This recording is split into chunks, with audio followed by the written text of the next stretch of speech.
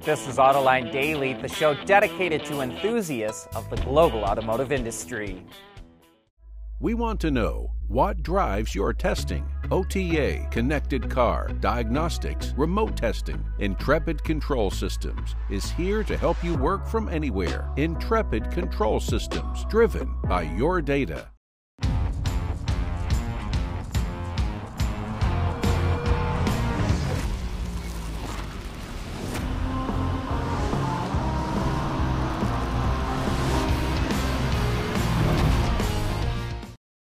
As part of its transition to an electric brand, Cadillac told its dealers in the U.S. they must invest $200,000 to install charging stations, train employees, and buy other equipment to get ready for its upcoming electric vehicles.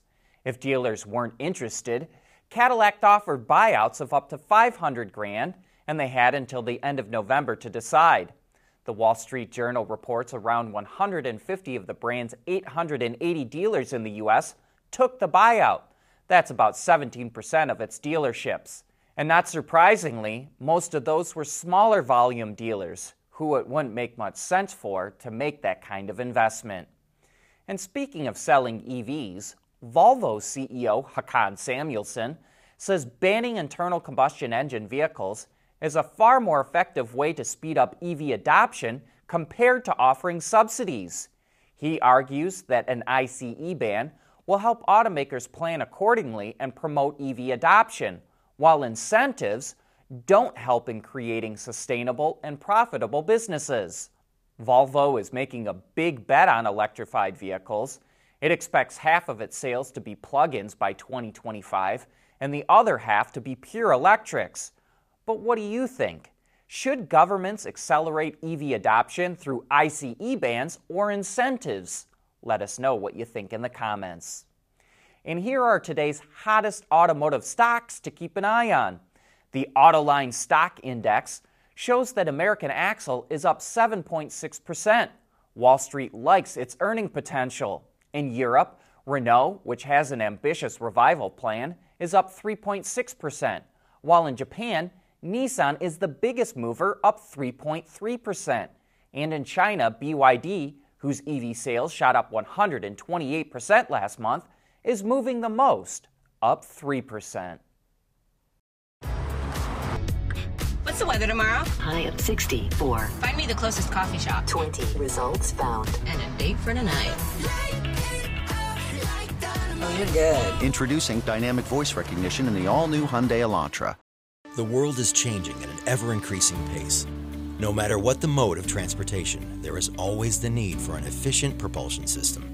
And that's exactly what BorgWarner has been doing since the earliest days of the automotive industry. Self-driving Teslas running under the streets of Las Vegas is getting closer to reality. The Boring Company showed one of its underground stations on Twitter that's part of the loop for the Las Vegas Convention Center. The loop is being set up in place of a traditional light rail system to serve an expanding campus at the center. The idea is to have two tunnels, a little under a mile long each, that can carry up to 4,400 people an hour. While there are concerns over the actual number of people the system will be able to move, the initial phase of the project is expected to be done early next year, so we should know soon if it can live up to that 4,400 people an hour expectation. The hope was to have the loop done in time for CES, but the show has gone online due to the pandemic. We've seen automakers in Europe introducing plug-in hybrid versions of their standard models, and the Audi A3 Sportback is the latest to be electrified.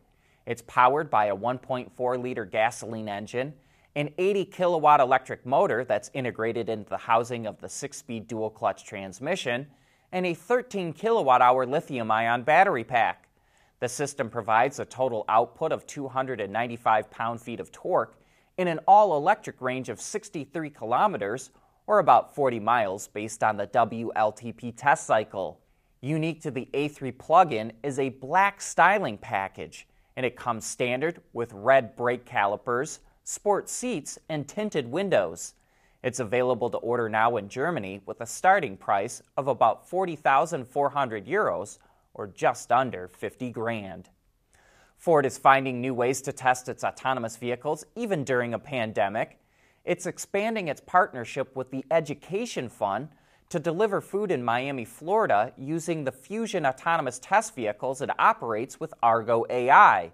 The cars will show up at schools, where they're loaded with bags of freshly harvested produce, and then are taken to 50 students and their families each week. Not only is Ford helping out the community, but it says it's learning things like the time it takes to pick up and deliver a package and exposing its system to new scenarios. If Ford sees a benefit from this test, we can expect to see more like them. Another automaker has joined the list of companies that no longer back the Trump administration's fight to prevent California from setting its own emission standards, and this time it's Nissan. And it's all got to do with automakers wanting one national standard instead of a patchwork state by state. Automakers that still back the Trump admin include Hyundai and Kia, Mazda, Mitsubishi, and Subaru. But if Biden is indeed named the next president, we would expect those companies to follow the likes of GM and Nissan. AutoLine Daily is brought to you by Bridgestone Tires, solutions for your journey. Intrepid Control Systems, over-the-air engineering. Boost your game. Borg Warner, propulsion solutions that support a clean, energy-efficient world. And by Hyundai. The latest test car to come through the Autoline garage was the 2021 Mercedes E-Class, an E450 4MATIC to be precise, with a $76,000 price tag, which included $14,000 worth of options.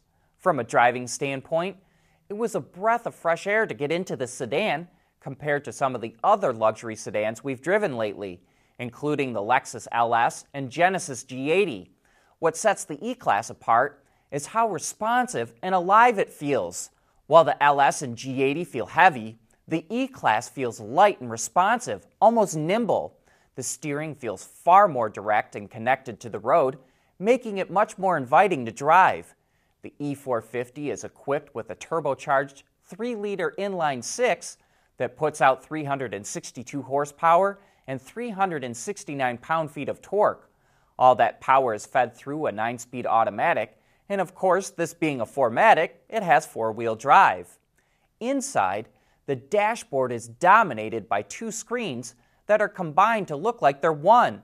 The left side is the instrument cluster, while the right side has all the controls for the entertainment, navigation, HVAC, and more. But it was disappointing to see Mercedes get rid of the rotary knob it used for years to go with a scratch pad to interface with the screen instead. That rotary knob was easier to use without looking at it, making it easier to keep your eyes on the road. And speaking of looking at things, this car is not much of a looker. It's nondescript, almost bland, especially from a rear three-quarter view. Unfortunately, sales of luxury sedans are plummeting at the moment, and the E-Class is not immune from that trend. Sales are down 40%, and that's really gotta hurt. There was a time in the not-so-distant past when the E-Class generated the most profit of any model from Mercedes-Benz. Hey, we have a fun Autoline After Hours coming up on Thursday. Our guests will be Bill Warner and Ray Evernham. Bill is the founder of the Amelia Island Concours, and Ray is one of the best-known names in NASCAR and was even inducted into the NASCAR Hall of Fame for his work as a crew chief. Some of the topics we'll be getting into: will hypercars survive? And what's the future of racing? If you've got any questions you'd like to ask Bill and Ray, send them our way via Twitter or send them via email to viewermail@autoline.tv. But that wraps up today's show. Thanks for watching, and we hope to see you again tomorrow.